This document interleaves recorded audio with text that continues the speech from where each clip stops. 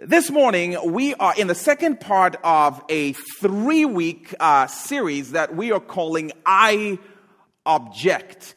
And the heart passage for this series is found in Luke chapter 2, verse 10. And I'm going to have us put the verse up here on the screen so we can see it together. But here's what it says. Luke chapter 2, verse 10 says, "And the angel said to them, 'Fear not, for behold, I bring you good news of great joy that is for all people.'"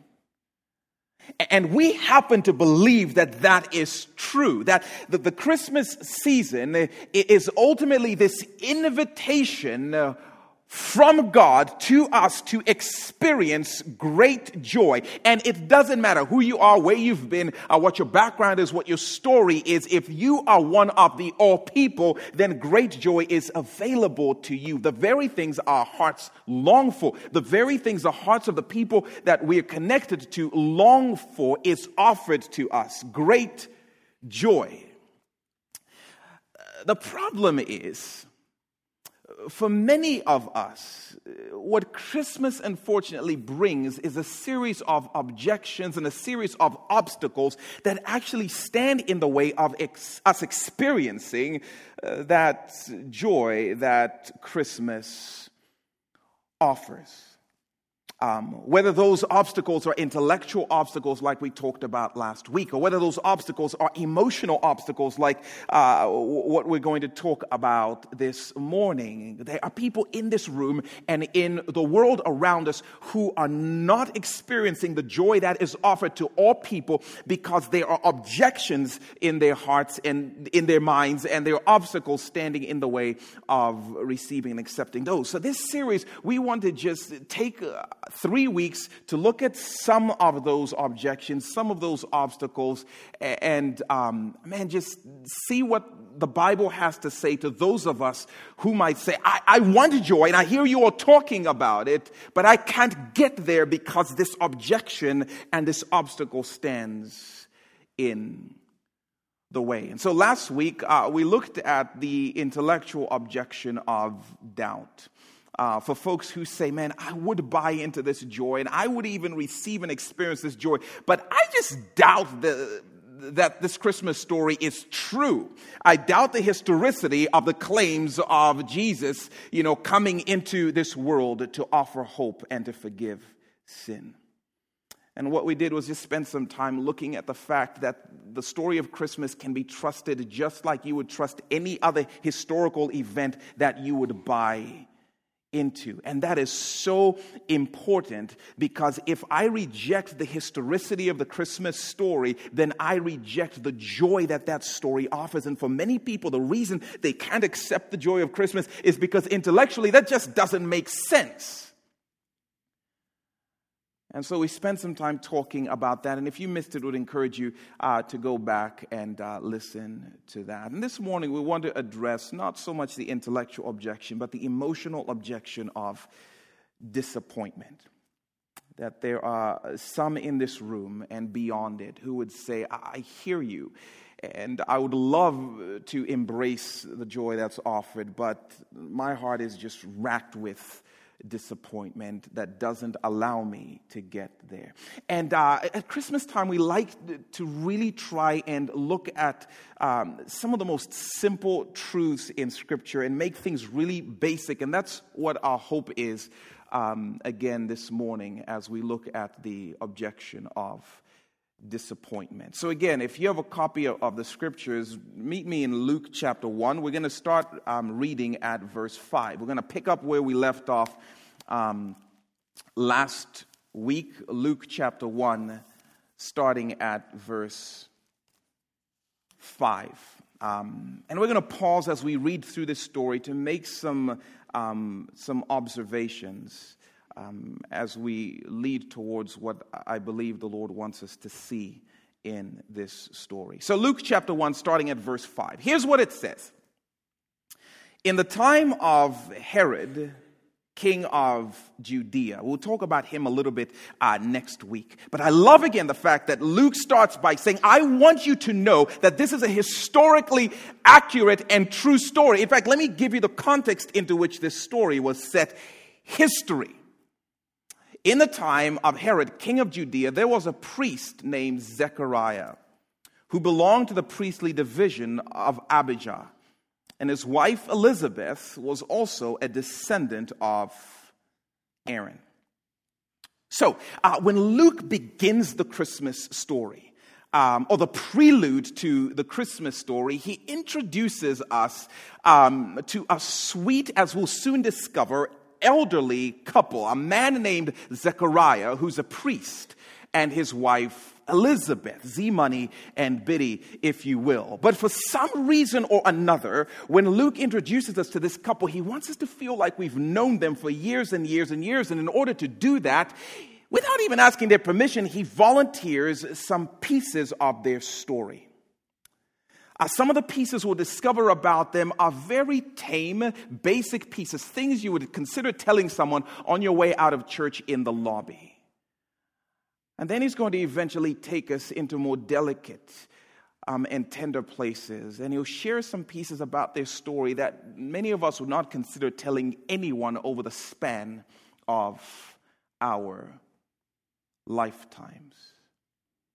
So the first thing he tells us about them is here in this verse, number 5. And it's that they were both descendants of the Old Testament character named Aaron.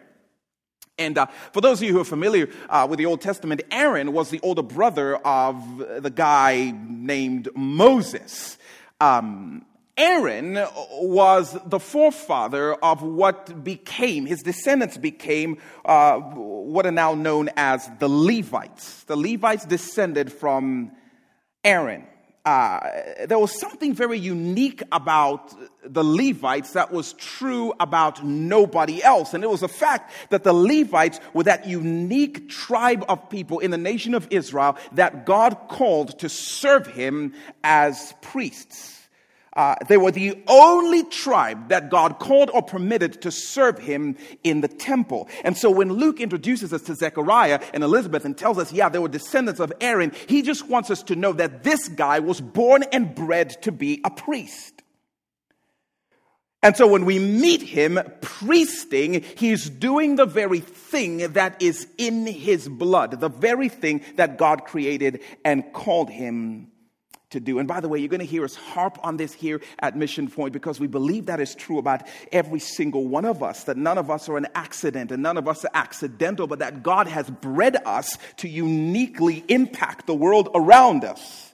And something mystical starts to happen when we discover what we've been bred for and we start to do that thing. And when we meet Zechariah, he is priesting on account of the fact that he's a Levite. That's the thing he's been called to. And that simple fact is going to become significant later on in the story, that Zechariah was a priest. But Luke also wants us to know that when we meet this couple, they are couple goals.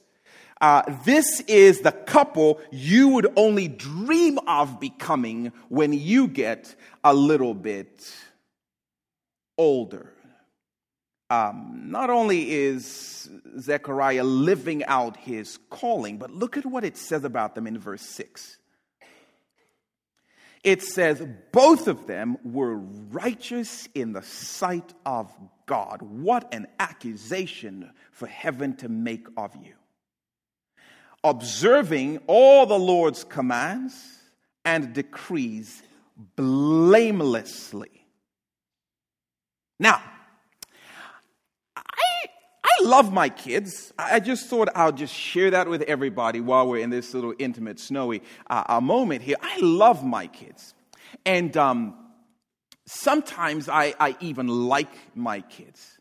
A lot of times I like my kids in their room. Don't judge what you don't understand. You weren't there, so you don't know. I'm just trying to be like God, because I don't know if you knew this, But God, and we'll see this here in a second, He might love you, but He doesn't always like you. And for some of you, you came to church to discover the fact that maybe God doesn't like you. Merry Christmas. But here's the reality. God may love, but He doesn't always like us. Because just as is true in any relationship, if we're in a relationship that, is filled with conflict and we're pulling in opposite directions, that relationship ceases to be enjoyable. So if God says to you, I want you to honor your parents, and you say, I'm not going to honor my parents, He's not going to enjoy you that much. If He calls you and commands you to do certain things and you disregard them, He's not going to enjoy you. He may love you, but He doesn't like you all that much. All that to say, when we meet Zechariah and when we meet Elizabeth, they aren't simply loved by God. He enjoys them. He delights in them. He sings over them because He considers them blameless. A couple that is intent on doing the things that He calls them and commands them to do. They were blameless. And for you theologians, not blameless in the positional sense, blameless in the actual sense, that they are living lives of obedience to God Himself. And then, as Luke continues to introduce us to them, the scene darkens. And this is what we want to see. And Luke again divulges some delicate and painful pieces of their story. Pieces, my guess is, they would not volunteer to us sitting in this room on a Sunday morning. I feel a little iffy outing some of their pain, but it is here in the Bible. Look at verse 7. It says, but they were childless, because Elizabeth was not able to conceive, and they were both very old. So Luke takes us into the inner chambers of this couple's pain. Because make no mistake about it, Zechariah and Elizabeth would have had no greater earthly longing than to have and hold a baby of their own. That would have been their greatest earthly desire. If for no other reason but the fact that in this cultural context, children defined you. In this cultural context, children actually are what gave you as a couple a sense of value. As a man, your name would be extinguished and forgotten forever unless, of course, you had a kid to carry it down to the next generation. Are you even a man, Zechariah? He would have naturally wanted nothing more. And as a woman, there would have been no greater earthly crown or accolade than the sort that you played your part in continuing the name and the line of your family down to the next generation. And so for Zechariah and Elizabeth, Luke tells us theirs was a painful reality of a longing unmet. Because without kids, your name gets extinguished. And of course, ironically enough for them, people would have assumed that there was something about them God didn't like, which was why He was refusing to show up and meet their deepest longing in giving them a child. This is one of the most shameful, painful pieces that Luke could have revealed about them. That Zechariah and Elizabeth had lived with the shame of not being a real family. And in that context, they had carried the stigma of being considered despised by God, ironically enough.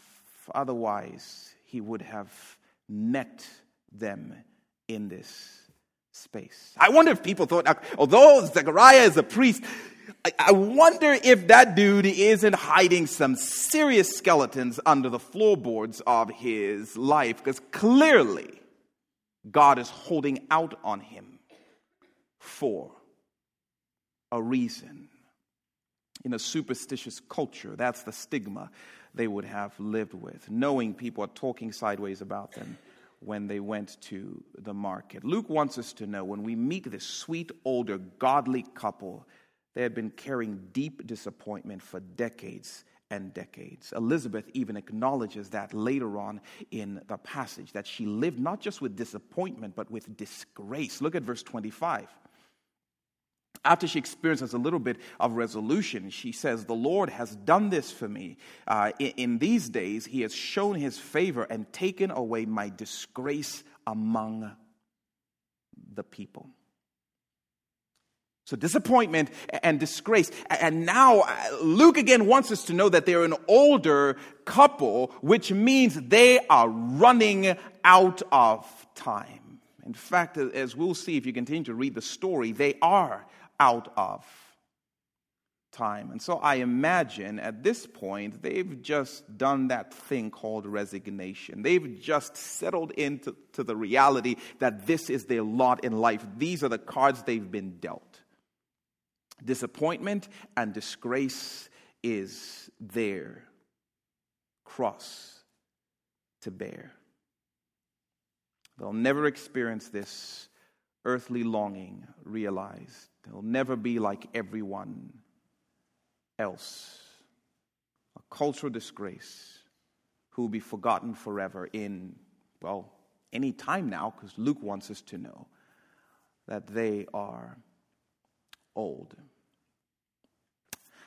Luke takes us a little bit further into a quadrant of pain and disappointment that is easy to miss when we read this story. Something I didn't realize until this past week. Look at verse 8. He says, "Once, when Zechariah's division was on duty and he was serving as a priest before God, he was chosen by lot, according to the custom of the priesthood, to go into the temple of the Lord and burn incense. And when the time for the burning of incense came, all the assembled worshipers were praying outside."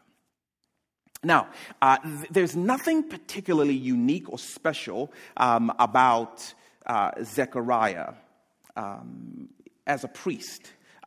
He's one of about 18,000 priests. And the way it would work for the priest in that particular context is each priest would belong to a division, would belong to a little clique, would have a little band of priests that would serve together.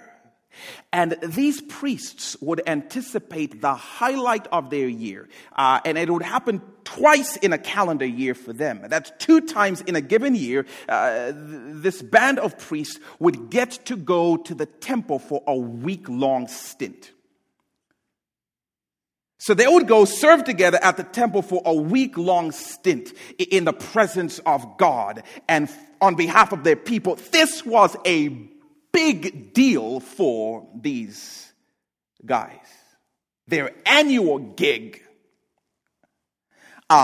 Now, by the way, before you get, all high and mighty talking about, must be nice to work 2 weeks a year, and pastors only work on Sunday, whatever. But here's the thing. They were still priesting the rest of the year, but the peak of their priest experience was this week-long stint that would happen 2 times in a given year.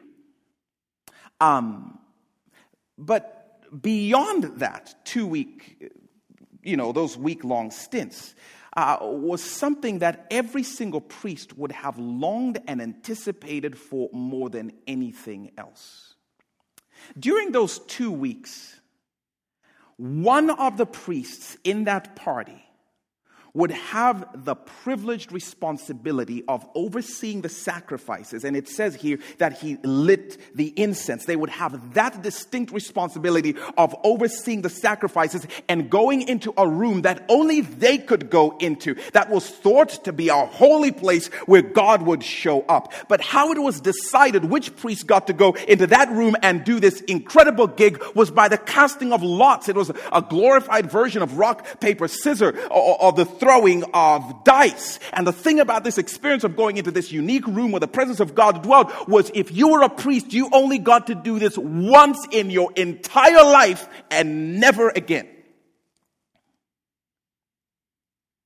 So when I read this story, I'm saying I know I should be happy for Zechariah because his number got called. The lots landed on him. He gets to go in and do this absolutely incredible thing. And yet my heart reads this story and I feel the weight of the sadness of it, because Luke wants us to know that Zechariah was really old, which meant for decades and decades and decades he had served as a priest.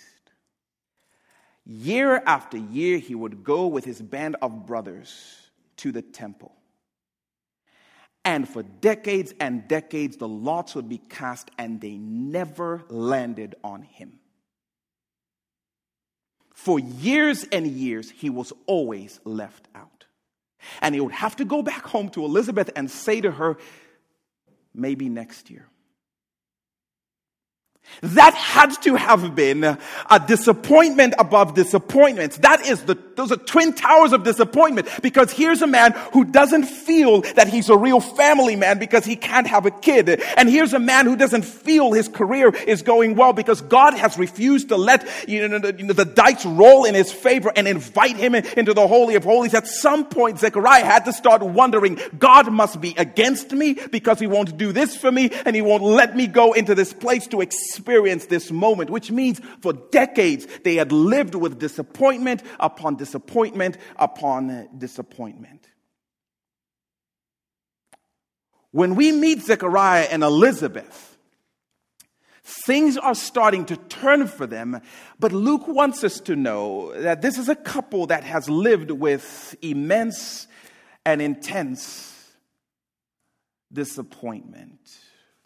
And for many of us, and for many of the people we know, we may not relate to talk about Levites and priests and temples, but disappointment.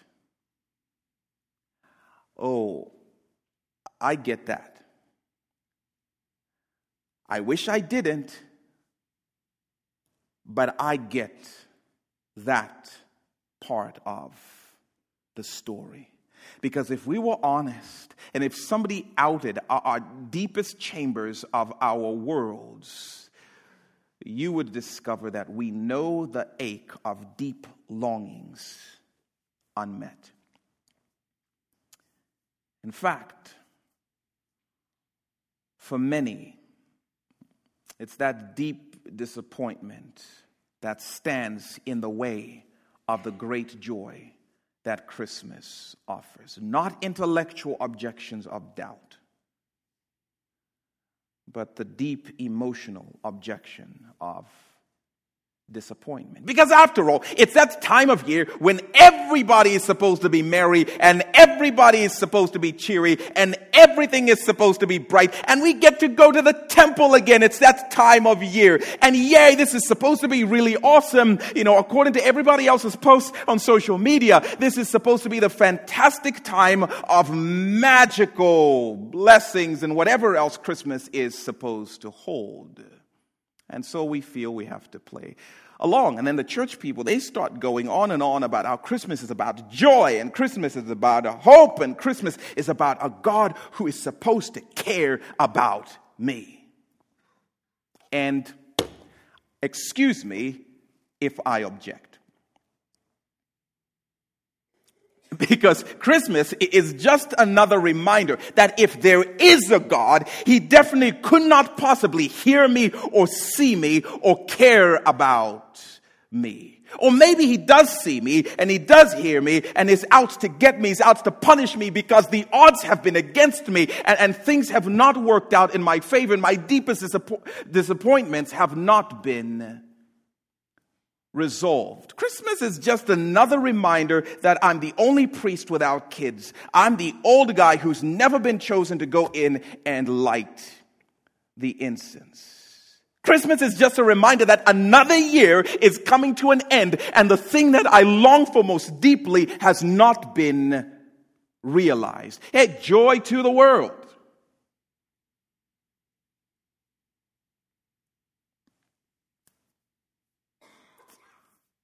Disappointment.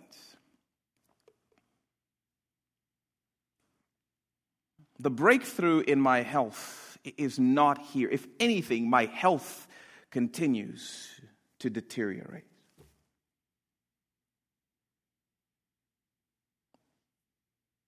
The tension in our family relationships seem to continue to escalate, and Christmas is just a reminder of which family member is not talking to which family member and which families we have to navigate so these people don't get in with these people and we have to be in the middle. It's just another reminder of the drama and the dysfunction of resolution unrealized. And it's been going on for years and years and years. All I want is that job that I have been working so hard for and that job that has been promised to me. But year after year, it seems like I get looked over and I have to tell everybody, that I'm still doing the same job that I've been doing for the past 5 years, talking about the possibility of maybe I'll get a promotion and now I can't even afford the gifts that everyone else seems to be able to get. And I'm tired of being alone. And the stigma that this culture puts on singleness, on people like me, and there's no worse time of the year when everybody is posting their cutesy family photos. A reminder of the deep longing unmet, disappointment. So excuse me if I object to this whole joy thing that Christmas is supposed to be about. I'm a college student, and I don't get to go home for Christmas. I have to go home for Christmas and navigate and referee my parents' drama. I just long to be the kid for once. Grown-up kids, be nice if they would call once in a while. It's been almost 3 years, and, we've been in the process of adopting 3 girls from Haiti, and Christmas is just a reminder that another year is coming to an end, and that longing has not been realized. In fact, you start to wonder, are people snickering about you in the marketplace, talking about, we've heard about these phantom little Haitian girls that are coming to your home, but we don't see them. That's an awesome Ponzi scheme you guys are running. Very, very cool. Well played. Well played. Either that or God must have just decided, listen, you guys are not good enough to be parents. Disappointment. This Christmas, the disappointment of deep longings unmet will keep many of us and many that we know and love from entering in and receiving the great joy that God holds out, which is why I love the Bible and I love this story. That when Luke wants to tell us the Christmas story, this is where he chooses to start. He begins by introducing us to a couple who are in a place of deep, deep disappointment. And they've been here for a while. How awesome is that? Because it has to mean that the Christmas story is not precious moments about perfect people who have no pain and who have no problems in their life. It has to mean the story of Christmas is about real people like you and me with real pain and real ache and real unmet longings who experience real disappointment in our world. And it's into that the Christmas story is written. And so I just want to say to you, by the way, that if your story has disappointment in it, that is actually not a reason to object to Christmas, but all the more reason to embrace it. Because the story that offers the greatest joy begins in a place of the deepest disappointment. Which must mean this story is for us. It's about people like us. And it means that your deepest disappointment does not have to end in an objection to the joy Christmas offers. Your deepest disappointment can actually be the opening chapter. But if somehow in our disappointment we are going to embrace joy, if somehow we are going to invite those around us as we sit with them to embrace joy in the midst of their disappointment, it's going to require some courageous steps on our part. What we choose to believe and what we choose to do. So how does that happen? How, in the midst of our disappointment, would a story like this tell us joy is still for us? And how do we access that joy nonetheless? Here's the first thing. I'm going to tell you something that is going to annoy many of you. Because it is going to be the most stereotypical thing you could possibly hear in a church. And I just want to apologize in advance, but I also want you to know that I don't mean it.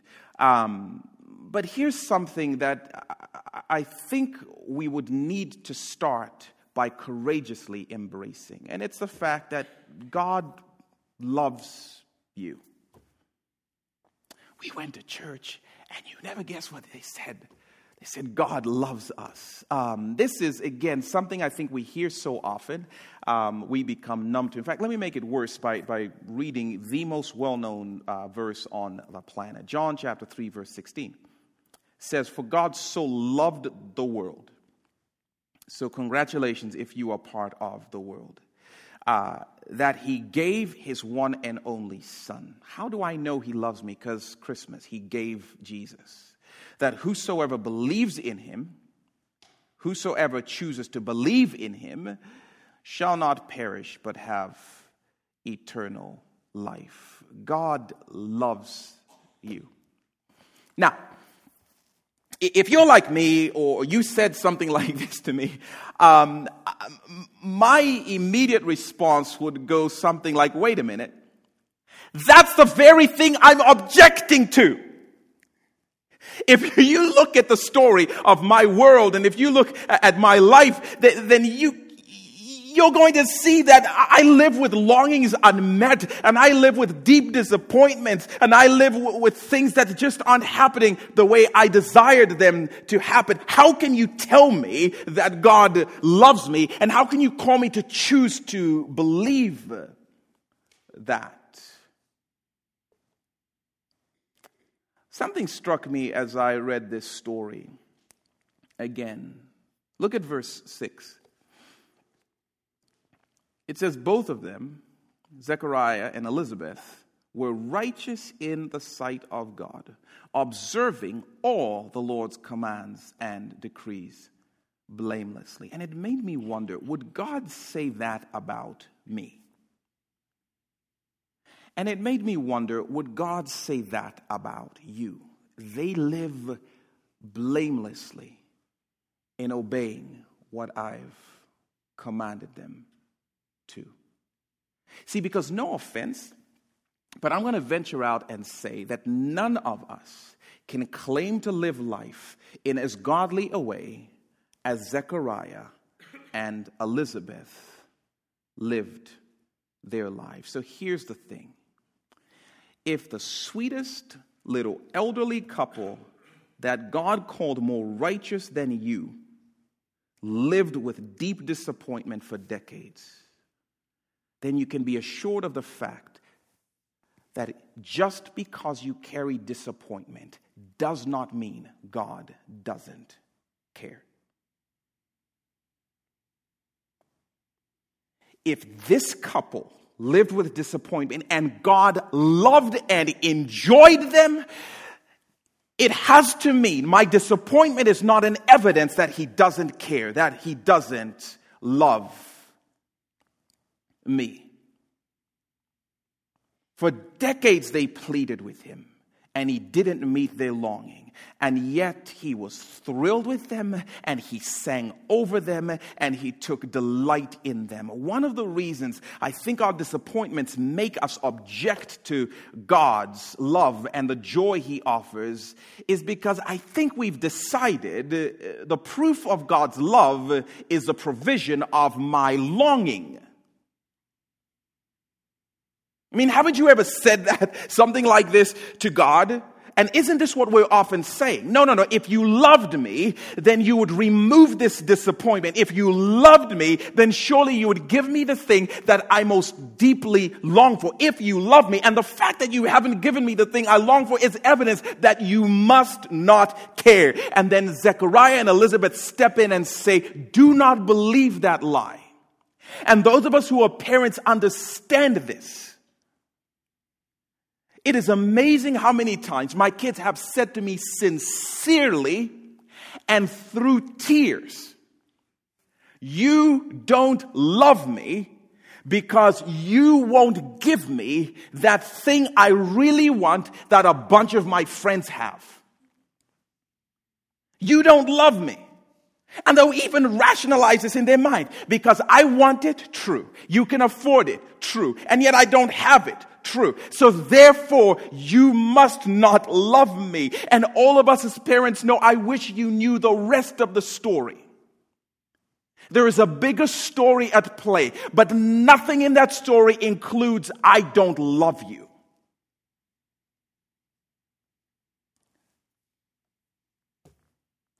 This, to me, is such a profoundly significant story for me, and the way I tend to stand off from God and what he offers in my moments of disappointment.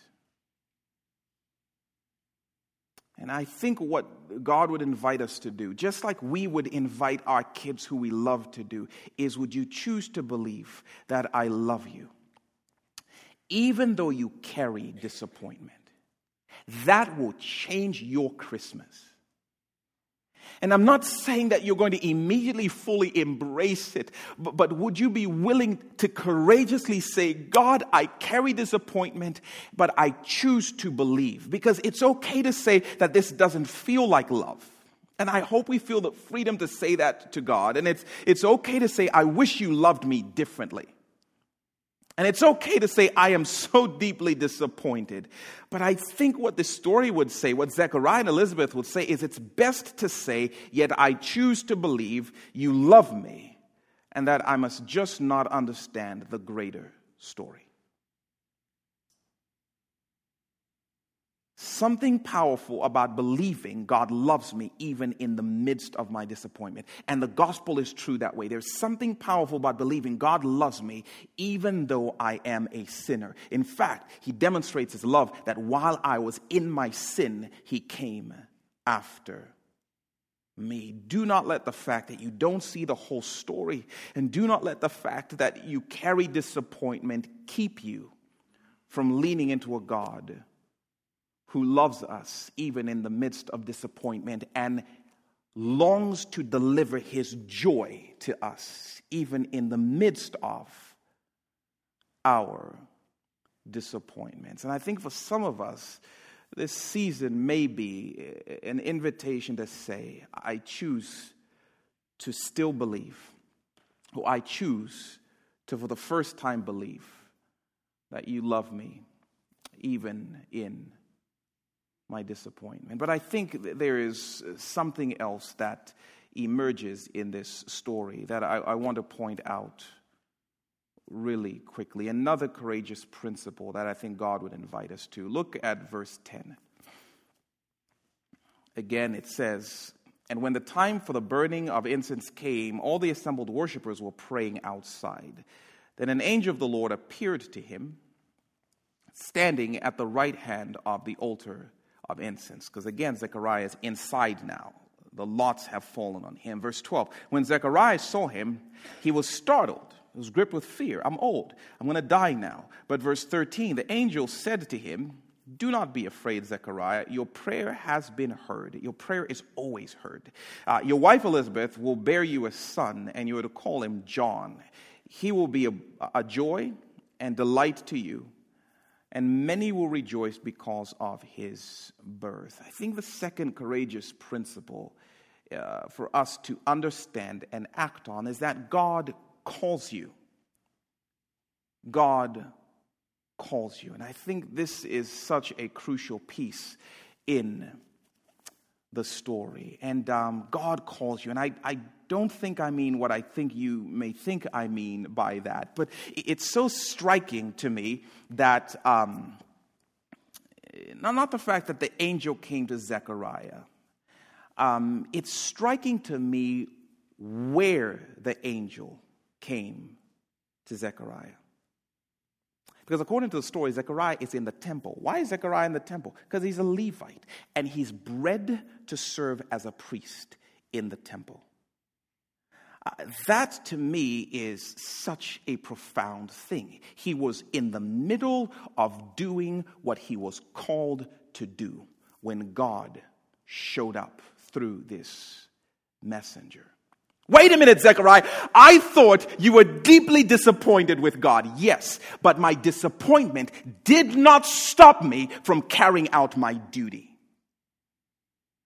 My disappointment did not keep me from taking the courageous step of doing what God had called me to do nonetheless. And it was in the middle of me doing what God had called me to do that he showed up in ways that were greater than I could ever have longed for. See, because here's the thing that I think often happens, is we enter into a standoff with our God and we use disappointment as the reason to keep him at a distance. And what we unfortunately do is we say, if you say to me, come and get joy, I'm going to say, I'm not coming there till you come here and meet my longing. You've called me to be a good dad to the kids in my home, and I'm saying I boycott, I object. I'm not going to do what you call me to until you do what I ask you to. I'm not going to do what you want until you do what I want. And for many of us, that's what the disappointment has done to us. It's kept joy at bay because we've entered into this bargaining relationship with God in which we say, you first. If you do what I want, then I'll do what you want. And God is saying, would you take the courageous step to believe I love you and that I want best for you and step forward? And some of us have taken a vacation from doing the things God has called us to do. And I love that Zechariah, through the disappointment at work and at home, continued to be blameless, continued to be godly, continued to serve at the temple year after year, week after week, even when nobody would choose him to go in. And I think what oftentimes happens for me is my disappointments make me retreat from God. And for Zechariah, his disappointments were real and they ached, but he still stepped towards God in doing the things that he was bred for, the things that he was called to. It's a fascinating thing that no matter how many ways I want to change the story of Christmas and help my friends who live with disappointment and say to me, well, if you can explain to me why God did this, and if God would do this for me, then I'll consider stepping towards him. I look at them with grief because I realize I long for you to believe. The way this works is God has already come down in his Son, and he says, I want you to step towards me in faith. I want you to step towards me in obedience. And I'm not asking you to leave your disappointments and act like they don't exist. I'm asking you to step towards me with your disappointments and meet a God who comes to us in the midst of our ache, in the midst of our pain, to deliver joy. And I think for some of us, we may be waiting for God to do something. And he's saying, God so loved that I've given you my Son and I've offered joy to you. The question is, will you take the posture of receiving it? And one of the ways we do that is by choosing to believe you love me still, which is a hard thing to say when I look at my life. And it's the posture of saying, I will serve you still. Or I would take the step of obedience still, even through my disappointment. Zechariah and Elizabeth are heroes to me. And pictures of what it looks like. This story is not ultimately about God gave them a child miraculously. Because I wish that every story ended with God gave us what we most deeply long for. The story is that God showed up in the disappointment. I cannot assure you what God will deliver when he comes, except that he'll bring joy. But I do know he will come in the midst of your ache and in the midst of your longing. And he will do more than you could possibly have thought to long for. And so the question is, I don't know what it is for you. I don't know what disappointment is maybe keeping you cynical. It's maybe keeping you at bay. And you are asking God to prove something to you first. And God is saying, I've sent you my Son and I've sent joy to you. Would you consider what it looks like to take whatever step I'm calling you to? Maybe it's to forgive somebody, or maybe it's a step to serve somebody, or maybe it's the step to just make the declaration or to share the gospel with somebody, whatever it is that you may be holding back. And for many in our community, it's the step of confessing their sin, which is the beginning point of experiencing God in his fullness. And so, Lord, I don't know what your Spirit longs to do in us. I don't know where our disappointments may be keeping us from the joy that you bring. But I thank you that this story, the Christmas story, is about real people who experience real disappointment, about a real God who wants to meet us in the middle of it and offer joy and offer himself. And Lord, we don't know what you're ultimately going to choose to do, but we know that you long to come close and offer great joy. So I pray that no one in this room would stand in a posture of resistance.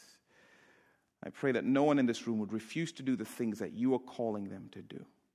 I pray you would infuse us with the courage to do what's hard and even declare what's hard to believe, that you love us still. So we commit ourselves to you. So meet us, even as we do the things you call us to do. In Jesus' name, amen.